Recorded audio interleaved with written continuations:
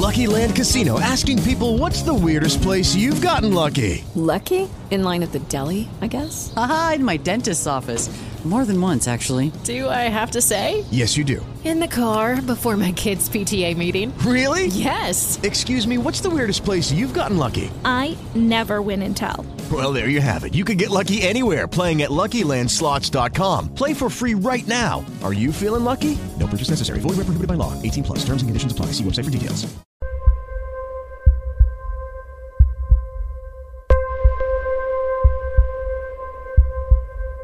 Triggering change, one heartbeat at a time. Battle for freedom.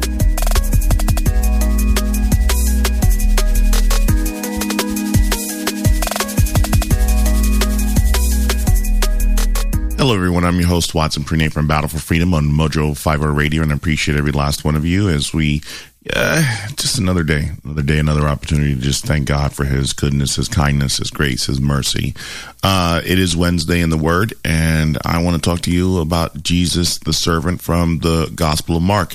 Remember, every Wednesday I get a chance to kind of do the best that I can to demystify the Bible for you by looking at the Word of God and help letting you know that this 66-page love letter to you from God is really not as difficult as it may have been lifted up to be before you. It is 66 books cultivated and created and crafted and written by God through His servants to communicate how much He loves us. But first of all, He is first among all things. Over a year ago, actually 13 months ago, I started this process of looking at the different books of the Bible just to encourage people and help them understand how important it is for us to open His Word on a daily basis. It has been a great, wonderful journey in doing this. And, one of the tools that I use in this is this book called Talk Through the Bible by Bruce Wilkinson and Kenneth Boa. It gives you a great outline of each book of the Bible, author, date, setting. It gives you a theme and purpose. I probably don't always talk about the theme and purpose, but I think I'm going to share that a little bit today as we get into Wednesday in the Word. And so this is one of the tools that I use. I hope that one of the tools that you use on a daily basis is American Pride Roasters coffee. It is historically great coffee with a wide variety of blends. When you go there, you learn about Thomas Jefferson, Adams, and so much more, and the different blends that you have. And it'll truly bless you. Historically great coffee, but also the official coffee of Mojo 50 Radio. American Pride Roasters. Share it out with as many people as you possibly can. I also want you to consider looking into New Life Holistic. That biofeedback therapy. Sometimes, America wants us to give you drugs after drugs after drugs. It seems like going to a pill is the only solution that most will do. Well, sometimes therapy comes in another way, biofeedback therapy. I don't know if you're dealing with anxiety, if you're dealing with just, trauma, and you just don't know how to do it. You've been over-medicated. Why not consider speaking with Anthony Malchiotti, going through the process of getting the biofeedback, therapy to maybe tune you back into a nice frequency of functioning without a lot of the added stress and complications that life brings about. Contact Anthony Malchiotti. Let him know that Watson from Battle for Freedom sent you. Today's Wednesday in the Word. And we're going to look at the book of Matthew. No, not Matthew. We did that last week. We're going to look at the book of Mark. So when I'm looking at Mark, this is the second of the four Gospels that opens up the New Testament. And, this is interesting. This is the opening salvo from Wilkinson, and I think it's really interesting because I really want to break this down, and there's a lot of power in this one. I see Kathy, who's joined. Thank you for being part of the program. And many of you can go to facebook.com/Mojo50 Radio and leave a comment there, hoping that you will be able to really enjoy. Now, I don't know what time of the day that you're listening to this, and if you're listening while you're on the road, you could, if you go to facebook.com Well, actually, if you go to mojo50.com/schedule, you can see the different shows that are available to you. If it's in the afternoon, you're listening to this, you're probably just finished listening to Mike Phillip from American Neck Radio. But you wouldn't know that if you don't go to Facebook, if you don't go to mojo50.com/schedule to learn a little bit more. The book of Mark. Look at this. Mark, the shortest and simplest of the four gospels, gives a crisp and fast-moving account of the life of Christ.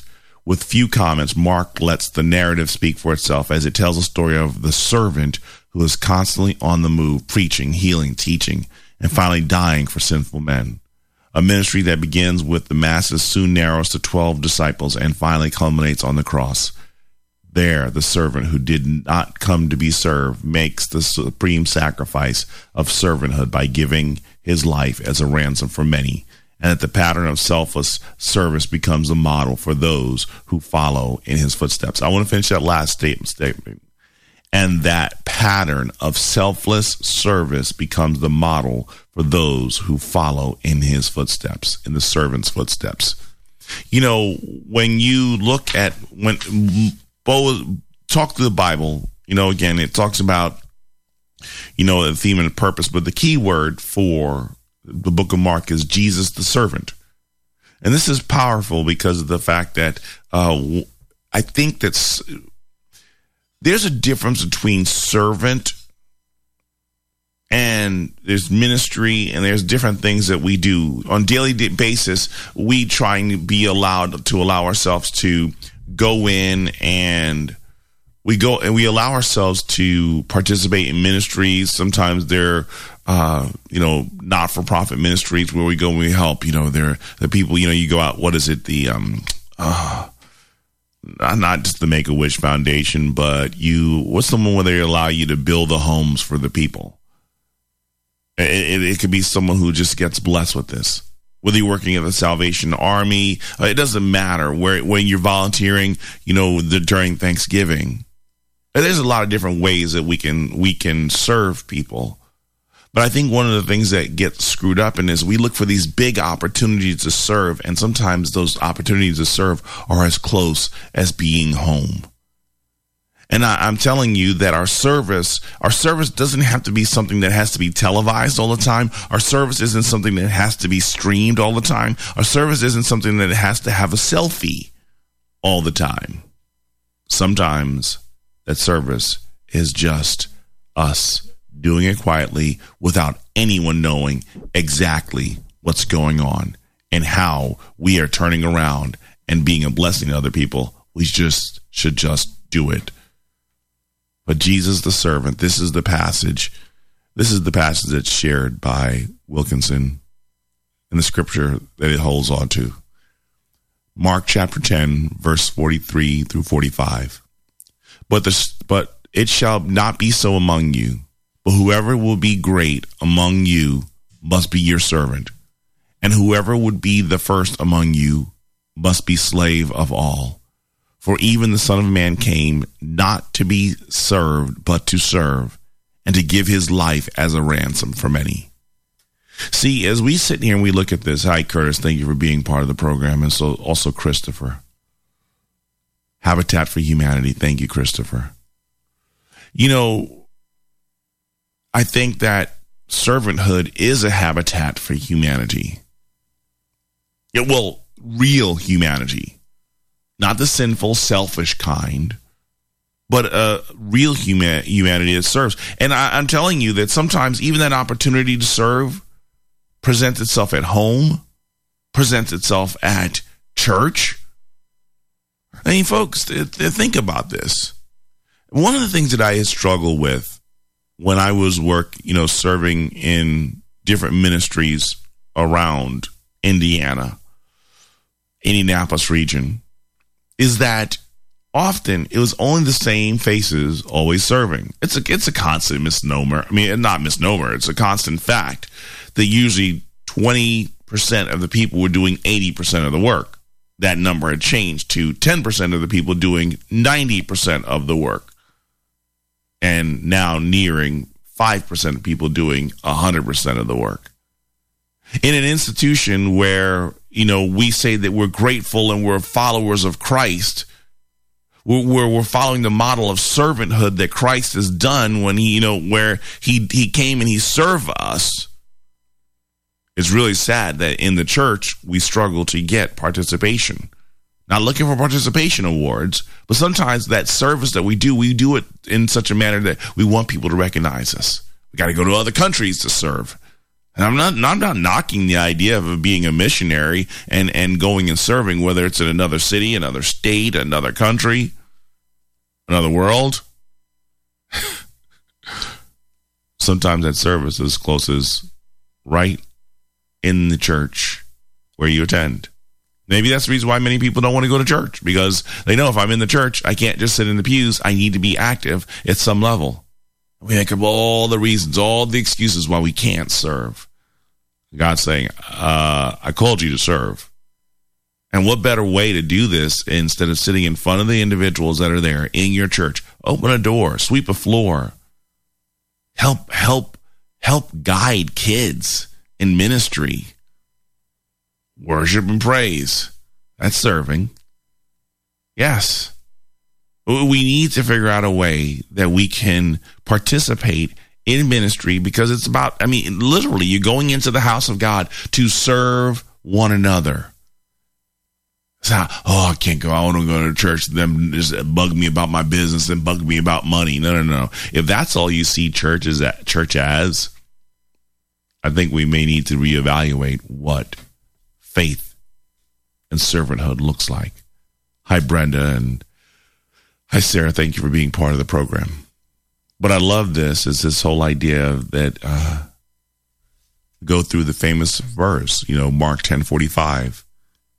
Here's the other verse that he provides in here. And calling the crowd to him with his disciple, he said to them, if anyone would come after me, let him deny himself and take up his cross and follow me. For whoever would save his life will lose it, but whoever loses his life for my sake and for the gospel will save it.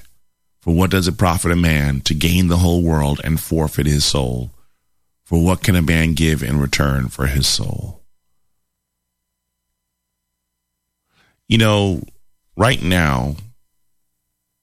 Right now, before we get into this book, this passage, this book, this Bible is being used as a tool, as a weapon. I don't know many of you who watched the Book of Eli, when the mastermind gets frustrated saying all this over a simple book. And the mastermind screamed and said, it's not a book. It's not just a book. It's a tool. It's a weapon used to control the masses. And many people who stand in pulpits, stand in churches, stand in ministries are trying to use this as a weapon to guilt people into taking a vaccine shot, saying if you love your neighbor and the Bible commands you to take a shot. I want to correct that right now, because sacrifice isn't just one way. Sacrifice is multiple ways. And I think about this whole idea of what does it profit a man to gain the whole world and lose his soul?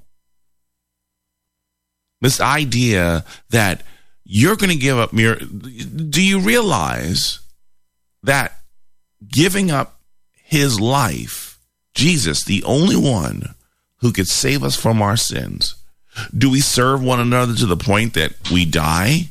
I think that what's really sad is that we don't really want to go that far in terms of serving one another. We twist the scripture and we try and make it seem like this scripture is saying that that there are people there are supposedly leaders in the church who are saying that the Bible says that you'll lay down your life for your friend and get the vaccine shot. To extend their lives.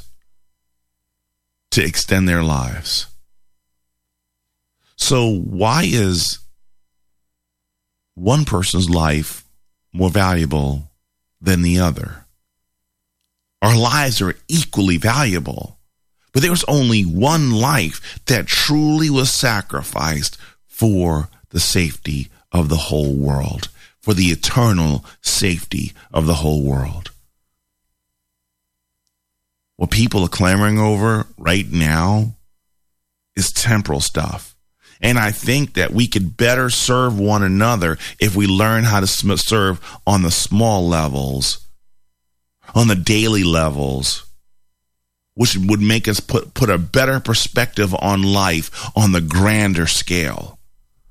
But some people are being told to go from service from zero to zero in a jab. And I think that it's time for a lot of you preachers, a lot of you Bible thumpers, a lot of you robed clergy to stop that madness, because that's not honoring God, and that's desecrating the work of what Christ did on the cross.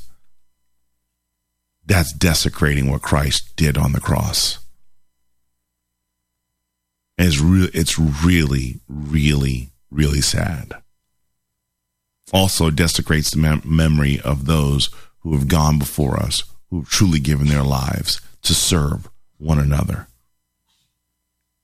Not on this guilt trip stuff. God's not going to guilt us into service.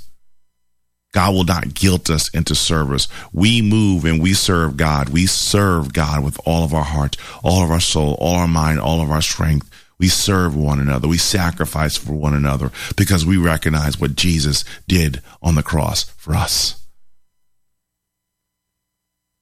Not because we were manipulated into doing so, but out of a spirit of gratitude, we serve one another. And we can learn, folks, I'm not lying to you. Participate, serve in a church that you know is about preaching God's word and not just sounding intellectually powerful from the pulpit, but letting the gospel be even shown through their actions, through their deeds, through their words. Sorry. That is a very interesting concern for me. You know, theme and purpose section here on the book of Mark. Even in the first verse, it is obvious that the gospel centers on the person and mission of Jesus Christ. Mark's theme is captured well in chapter 10, verse 45, because Jesus is portrayed in this book as a servant and as the redeemer of men.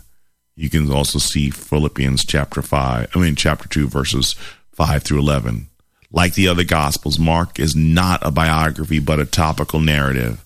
Mark juxtaposes Christ's teaching and works to show how they authenticate each other. Miracles are predominant in this book.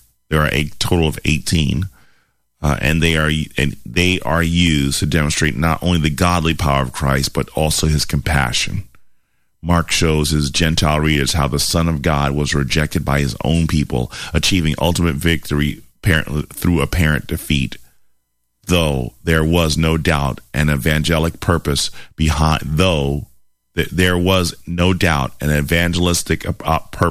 this gospel, as Mark directed his work to the Gentile audience that knew little about Old Testament theology. This book also may have been used to encourage Roman believers. Hi, Amy. Thank you for joining and being part of the program. Mark has just broken down to this whole idea of servanthood. Servanthood.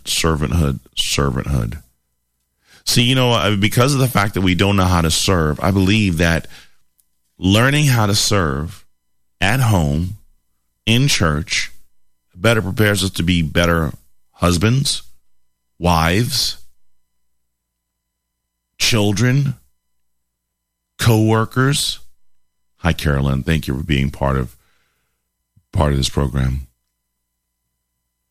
We have to learn how to serve. I think many marriages fall apart because we have this mentality of, what is it? What am I getting out of this? But the scripture is clear. Husbands and wives serve one another. Husbands and wives serve one another. And it's very sad because there's this selfish mentality that even goes into the spirit of marriage. The husband, many, and sadly, many Christian men who think that they're just the leader of the household and the wife is a doormat meant to serve him. Carry in the groceries, take out the trash, clean the baby, feed the baby, dress the babies, and serve me at the same time. I know you're tired. I know you just got off of work, but the word of God tells you you're supposed to submit to me. Now, actually, if you go to verse 21 of Ephesians chapter 5, it says, submit to one another, serve one another. Philippians chapter 2, verses 5 through 11 talks about the whole idea of serving one another and making their concerns more important than yours. Yes, Kathy, submit has become a dirty word. And Amy gets coffee in bed by her husband.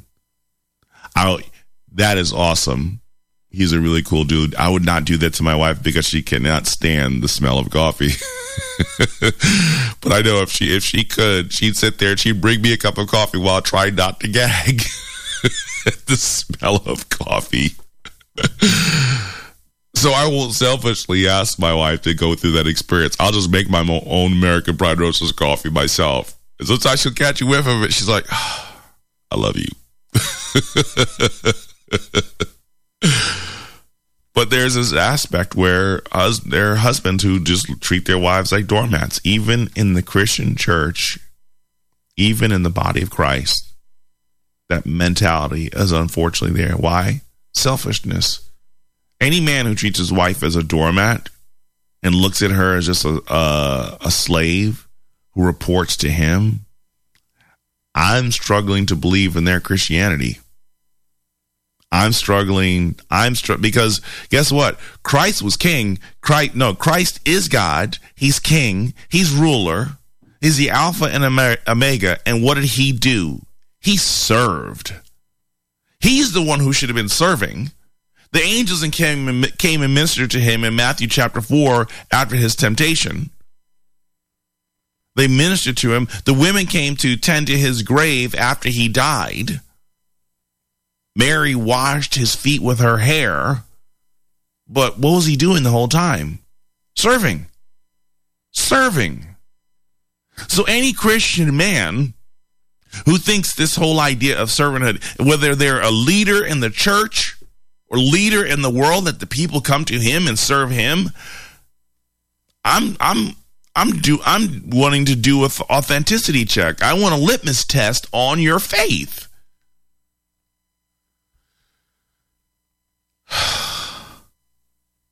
And then you have the wives. Because some of them, the idea, like I said, Kathy shared, submit has become a dirty word. And they don't want to submit. I'm not your rug mac. I'm woman, hear me roar. That's not a spirit conducive to submitting and honoring Christ.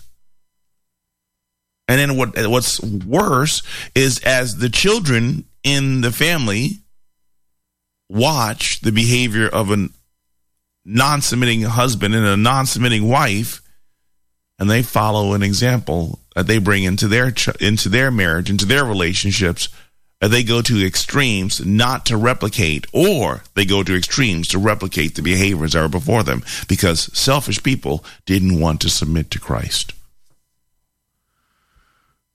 I mean, just looking at the Bible, Christ served. He washed the disciples' feet. Smelly feet. That's just not cool. That's just not cool. Some people think there's just only so far I'm going to go. Well, Christ went so far as to die.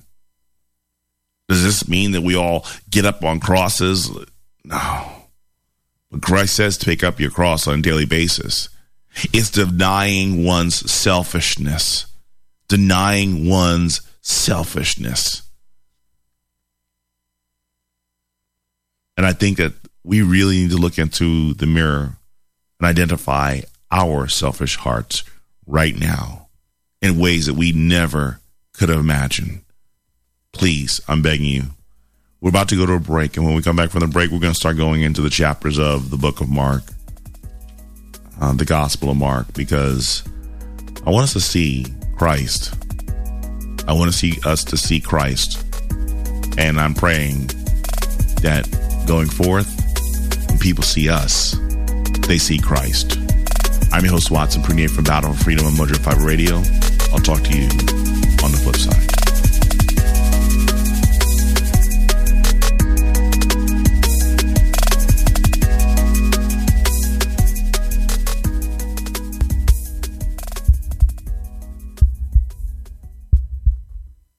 A reading from John 1. Supply line interruptions are definitely here to stay, especially given the incredible talent we have working at the U.S. Transportation Department. However, you don't need to fear these interruptions. You can be prepared. Go to preparewithmojo50.com. That's preparewithmojo50.com.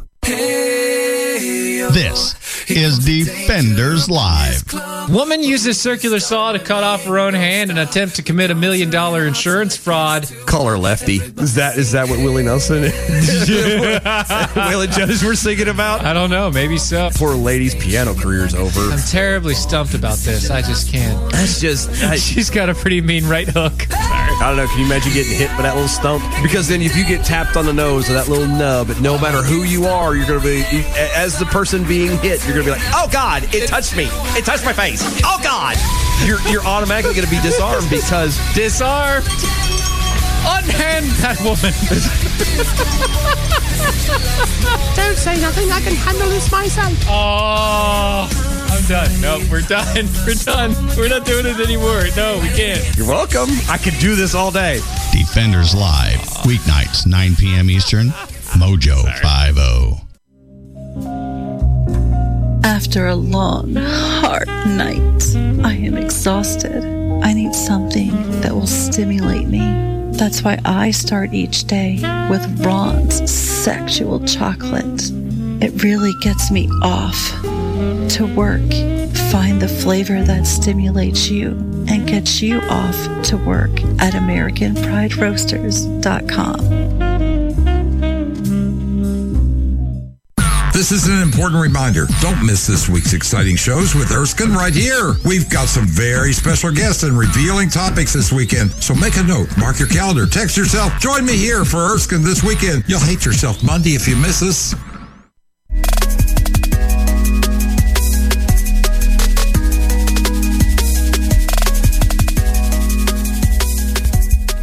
Welcome back, everyone. I'm your host, Watson Prunier from Battle for Freedom on Mojo 50 Radio. Wednesday in the Word. We're talking about the Gospel of Mark, Jesus the servant. You know, I love Sarah. She's too cute. The fields. That's just the Word of God. That's just John chapter 1, reading verses 1 through 18. And you know what? Honestly, the Word of God is supposed to touch our hearts. We get the feels of appreciating what God and what Christ has done for us. And it manifests itself in how we live, how we're reflective of the Word of God. Curtis was talking about the selfishness that we deal with is talking about is the result of the me generation, me, myself, and I. I think there was a song in the 80s about that, or 90s, me, myself, and I. Me, myself, and I. Well, you know what? We do that on a daily basis. Parents who don't want to serve their kids or love on their children, spouses who don't want to serve their spouses, a wide variety. We leave people. We abandon people in their hour. Quick thing about what in the section called Christ in Mark, I just want to share the first couple of sentences. The Lord is presented as an active, compassionate, and obedient servant who constantly ministers to the physical and spiritual need of others, because this is a story of the servant. Mark omits Jesus' ancestry birth and moves right into his public ministry. The distinctive word of this book is euthys, translated immediately or straight away, and it appears more often in this compact gospel 42 times than in the rest of the New Testament. Christ is constantly moving forward to a goal that is hidden to almost all. Mark clearly shows the power and authority of this unique servant. identifying him as no less than the Son of God. This is, oh my goodness, Sarah De La Soul. My goodness, wow. Oh my goodness, good job, De La Soul. Well, we're talking about the King who came to save our souls. And he said, me, myself, me, Holy Spirit, and God, we're going to save you. We're going to save you. And it's powerful as you look at this. I'm just going to get into chapter 1. As you start here looking at this, because this is powerful, you start looking at like I said, they jump right into it. John the Baptist prepares a way. So we're looking at verses 1 of chapter 1 through verse 8. And this is the whole idea where it says, the beginning of the gospel of Jesus Christ, the Son of God, as it is written in Isaiah the prophet, behold, I send a messenger before your face who will prepare your way, the voice of the one crying in the wilderness, prepare the way of the Lord, make straight his path. So this is now the presentation of the servant who's showing up on the scene to serve us, And what's really interesting as we look at this, it's beautiful because the Bible is kind of like our John the Baptist, or Jesus is like our John the Baptist, preparing a way for us to serve. See, even though most of the world rejects the Bible, they reject God, they reject Jesus Christ, it's interesting how they understand that Jesus came to save and die, and they expect the same from us. That many of them understand the tenets of the Christian faith, even though they don't want to abide by it. But when they hold us up to a standard, they hold us up to the standard of Jesus, the servant, willing to die. They look to see whether or not we're going to get rid of that selfishness in ourselves and serve one another. And when we don't, thank you, Grace, for being part of the program. When we don't, we don't serve. People, even unbelievers, are like, "You really sure you're a Christian?" Because your selfishness, it's not really convincing me that you love Jesus. Then we get into the baptism. We get into the baptism, verse 9 through 11. In those days came from Nazareth of Galilee, and he was baptized by John in the Jordan. When he came up out of the water, immediately he saw the heavens being torn open and the Spirit descending on him like a dove. And the voice came from heaven, "You are my beloved Son, with you I'm well pleased." So we also saw this in Matthew chapter 3. But I want you to understand something. For people who reject the Trinity, no, the word Trinity is not in the Bible. The word Bible is not in the word Bible. But it's very interesting that there are a lot of concepts that we understand from the Bible. Right here, this speaks out against the idea and concept of modalism. Modalism that presents Jesus as one phase. He's like Bruce Wayne. He's Bruce Wayne, mild manner. We're Bruce Wayne. But then when, the lights go off or he opens up the bookshelves and he comes down the pole in a different outfit, he's Batman, the Dark Knight. No. Right here, we're looking at this in those days, and it says, and when he came up out of the water, who's he talking about? Jesus the servant. So, Jesus, one person here. And then he said, and the Spirit descending upon him, the Holy Spirit of God descending upon Christ. And a voice from heaven saying, "You are my beloved Son, with you I'm well pleased." Father, Son, and Holy Spirit occupying the same space-time continuum. It wasn't three different phases of God right there. Here is another scripture passage identifying both Father, Son, Holy Spirit. The Hebrew Shema, "Hear, O Lord, the Lord our God is one." Genesis 1:26, "Let us make man in our image." There's a constant level of scripture passages, not created to make the ministry of the Trinity. And trust me, I taught the Trinity in Sunday school. It's not easy. It's not an easy concept to grasp how God, one God, can manifest himself in three equally coexistent, co-equal persons. But he's God. And for us to basically reject that he can manifest himself this way, we're limiting who God is. We're limiting God's abilities. The only limit that God will not do, the only self-imposed limit that God will not do is contradict himself. I believe it was Hebrews 13:8. Jesus says, I'm the same yesterday, today, and forevermore. He's the same yesterday, today, and forevermore.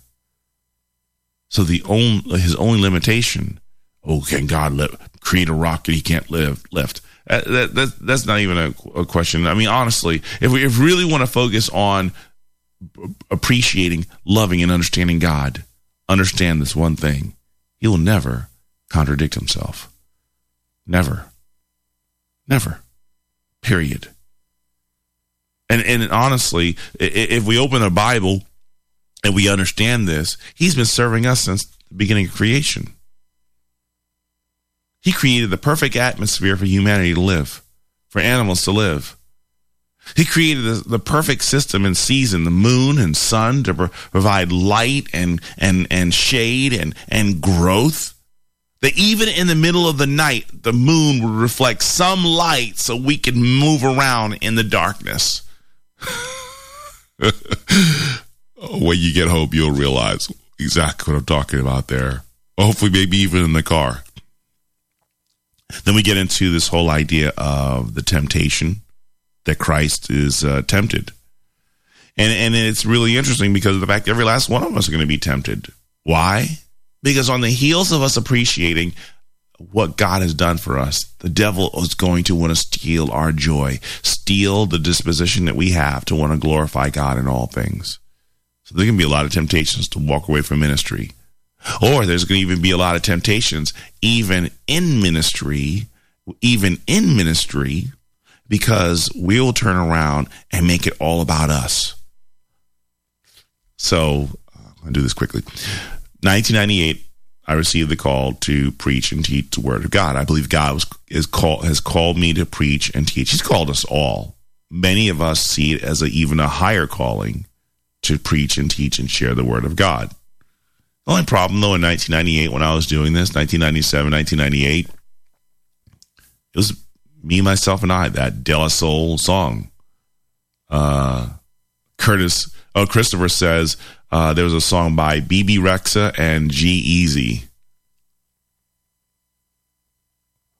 You know, I believe that UPS was bringing my pulpit in the mail the next day, the next week. It was Thus Says the Lord and Watson.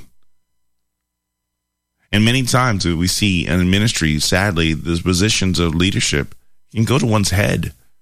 Insecurities develop that they wonder daily: are they trying to take my role? Are they trying to take my position? Are they trying to run my church? Well, see, the mistake is mine. for the Finding Nemo people, mine. Yeah, I think we look a lot like we sound a lot like them seagulls in Finding Nemo, where we're like, mine, and that's not the mentality of a servant.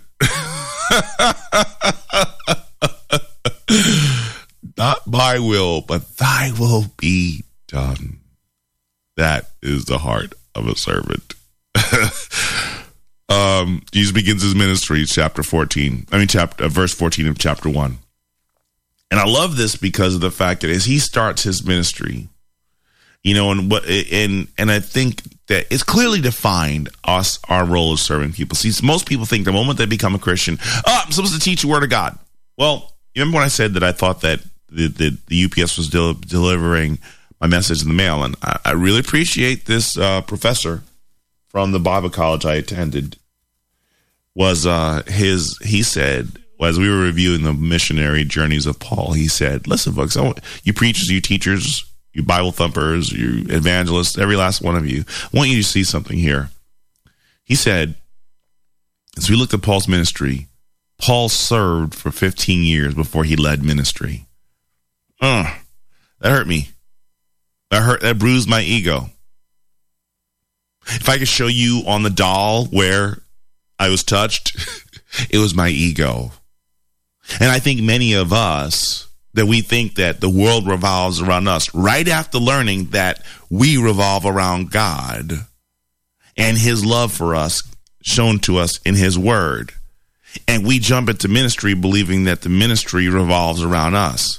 Let me let you know that that's not a ministry centered on Christ. That's a ministry. That's a debauchery. That's a counterfeit surrounded by you. That's surrounded by me when we think it's about us more so than it is about Christ. Remember, we are orbiting him, not the world orbiting us.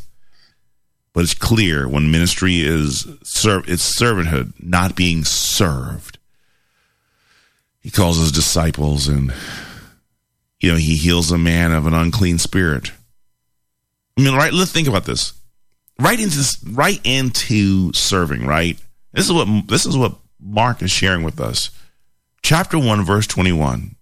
Jesus heals a man with an unclean spirit, and they went into Capernaum. And immediately on the Sabbath, he entered the synagogue and was teaching. And they were astonished at his teaching, for he taught them as one who had authority and not as the scribes. And immediately there was in their synagogue, a man with an unclean spirit. And he cried out, "What have you to do with us, Jesus of Nazareth? Have you come to destroy us? I know who you are, the Holy One of God."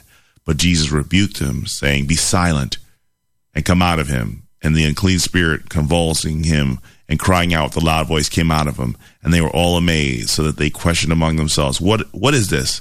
A new teaching with authority? He commands even the unclean spirits, and they obey him. And at once his fame spread everywhere throughout all of the surrounding region of Galilee. See, there's a reason this powerful about this idea, though. Is it the spirit of service? When we are truly operating and walking in the authority of God, when we're truly walking, not assuming the authority of God, humbling ourselves in the authority of God.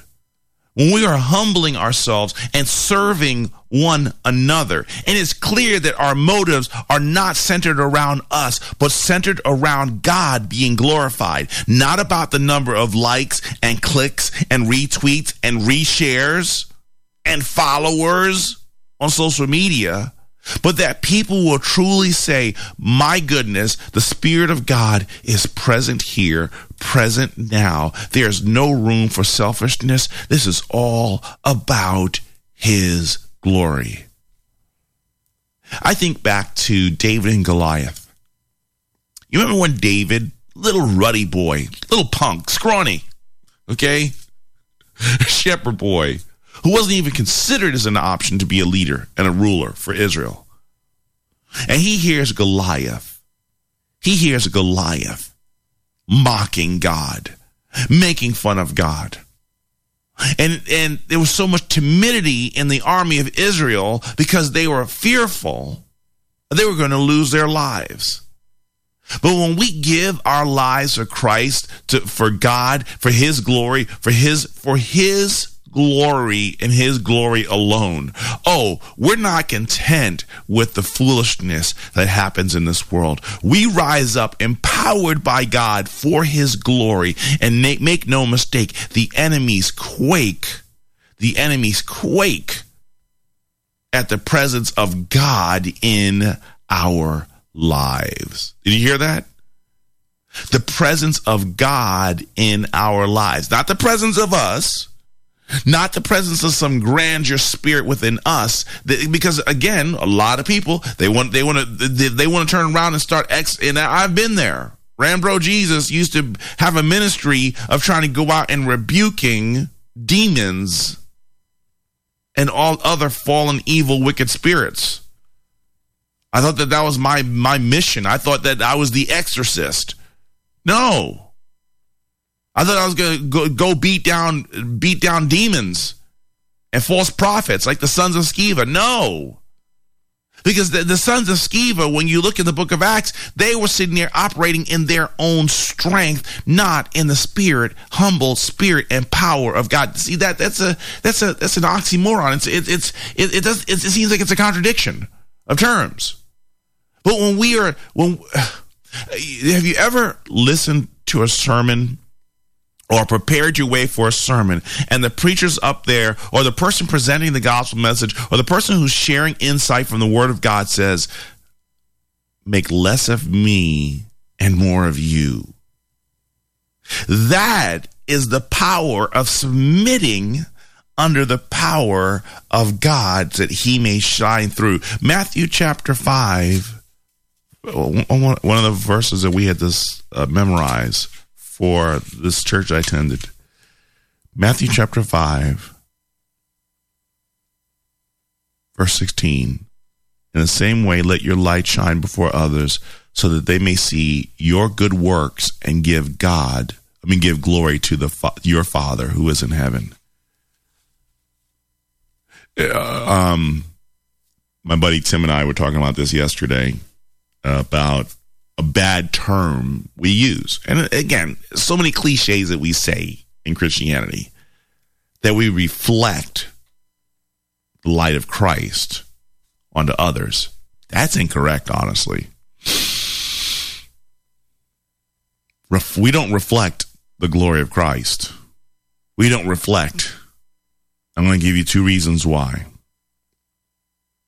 The first reason that we don't reflect is that there's no penetration in reflection.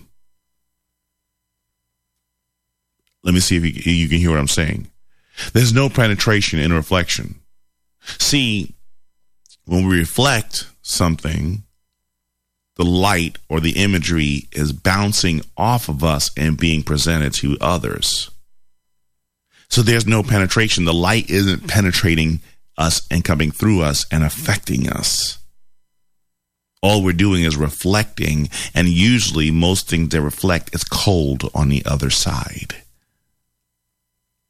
It's cold on the other side. Whereas if we're a conduit of God's love, his mercy, and his grace, that means that the light of Christ, the light of God, the Spirit of the Son of God is permeating through our souls and driving through every essence of our fiber and being shown to the world. You see what I mean? We're not reflecting the light of Christ. We're conduits of the light of Christ. We are, yes. Think about that. What Chris said, we are a light source, not a mirror. I mean, let's go back to Matthew chapter 5. I mean, before you got to that whole idea of a city set on a hill, I know we're in the book of Mark, but let's do this here. He says, before I got to that, it said, you are the salt of the earth, but if the salt has lost its taste, how shall its saltiness be restored? It's no longer good for anything except to be thrown out and trampled under people's feet. You are the light of the world. A city set on a hill cannot be hidden, nor do people light a lamp and put it under a basket, but on a stand, and it gives its light to all in the house. So as we sit here and we do this, let the Spirit of God, let the image of Christ, if we are Christ bearers, if we're followers of Christ, we're supposed to be walking flashlights, not walking mirrors, because a house of mirrors is very deceptive. A house of mirrors is very deceptive. Jesus heals many. He preaches in Galilee. He cleanses a leper. He heals a paralytic. He calls Levi. He again, a question about fasting. We get into chapter 3. He's Lord of the Sabbath. Chapter 3, a man with a withered hand. Again, he's constantly healing people. And these healings and these things in his ministry is quite noticeable, the changes of what happens when Christ walks onto the scene. As followers of Christ, as servants of Christ, so often you'll probably see in my email tag, if it's not there, forgive me, but I usually will try and have Watson, SOC, or Watson Prunier, SOC. SOC stands for Servant of Christ. So it's not MD, it's not Junior, it's not all, no, SOC, Servant of Christ. And we're all his servants. When you look at these passages, because even in chapter 2, you start seeing opposition to Christ. As he's serving, you get opposition. Because the attention seekers, the people who are doing ministry because they want to be noticed by the world. And if you're stealing members of their congregation, they get very personal. They get livid. They get angry because ministry for them is about the numbers. It isn't about the lives and souls being saved. If we ever get to the point that we think that ministry is ours and it's about the numbers, we're no longer serving God. Remember, David, it wasn't just his sin against Uriah the Hittite and sleeping with Bathsheba. Remember that David even was rebuked because he counted his army. He got confident in his numbers. Well, how do I serve? How do I reach people? How do we change the world for the kingdom of God and his glory? One soul at a time. Just because history documents 5,000 here, 4,000 here, 3,000 here, these large numbers of people coming to know Christ, why are you aiming for the 5,000s? Aim for the one. When the whole idea of this is that the shepherd goes out, leaves the 99 behind just to save one, I think that's a better example. I think we have better focusing on one lost sheep, rather than hundreds and thousands. We don't need large stadiums to win people for Christ. I think we've been aiming so high that the low hanging fruit right in front of us rots out because we're overthinking this and overcomplicating service. No other way to think about it. The blasphemy against the Holy Spirit, Jesus, mothers and brothers. I think this is a powerful one because of the fact that, again, service is about God's glory, but it's about God's glory. See, because this is the one that really gets me, is because many people think, I'm going to get married and have kids, but once I get called, that means I can leave my family behind. No. No. That call to service, the call to you serving your spouse and your kids, no. That's not glorifying God. Oh, you got married before the world. Confess that Christ is King and Lord over your life and in your marriage. And then you walk away from it because you're saying ministry or work has called you to more important things. Let's move on. Parable of the sower. The parables explained. Chapter 4, 5, Jesus heals a man with a demon. Jesus rejected at Nazareth. Jesus feeds the 5,000. And again, I think that people are so fixated on large numbers as not realizing that sometimes it's just a tithe of those people present. And sometimes a tithe of a tithe of a tithe of a tithe. We're looking at maybe 1/10,000th of the people that are present. You may never see the lives change of the people that God puts in your way. All we're to do is be a vessel. But sometimes we may see that change in our lifetime. If we're truly about serving him, if we're all truly about serving him, all of our activities combine into an avalanche of God's grace, his mercy, and his love, and overwhelming truth that the world should be smothered by his truth and his grace. Not just by grace, but his truth and grace. His truth, his word, and grace. I talk too much. There's so much more that's in here. But I need you to read the Bible for yourself.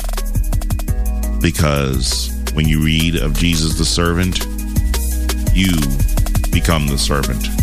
We're all his servants. And I pray you do it for his glory.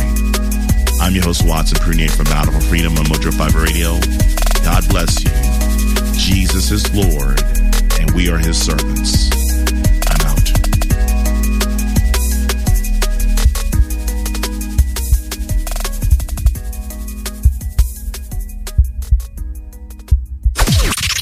This is the seditious, rabble-rousing, liberty-loving, home of fun, entertaining, and compelling talk. Mojo 50. Lucky Land Casino, asking people, what's the weirdest place you've gotten lucky? Lucky? In line at the deli, I guess? Aha, in my dentist's office. More than once, actually. Do I have to say? Yes, you do. In the car before my kids' PTA meeting. Really? Yes. Excuse me, what's the weirdest place you've gotten lucky? I never win and tell. Well, there you have it. You can get lucky anywhere, playing at LuckyLandSlots.com. Play for free right now. Are you feeling lucky? No purchase necessary. Void where prohibited by law. 18+. Terms and conditions apply. See website for details.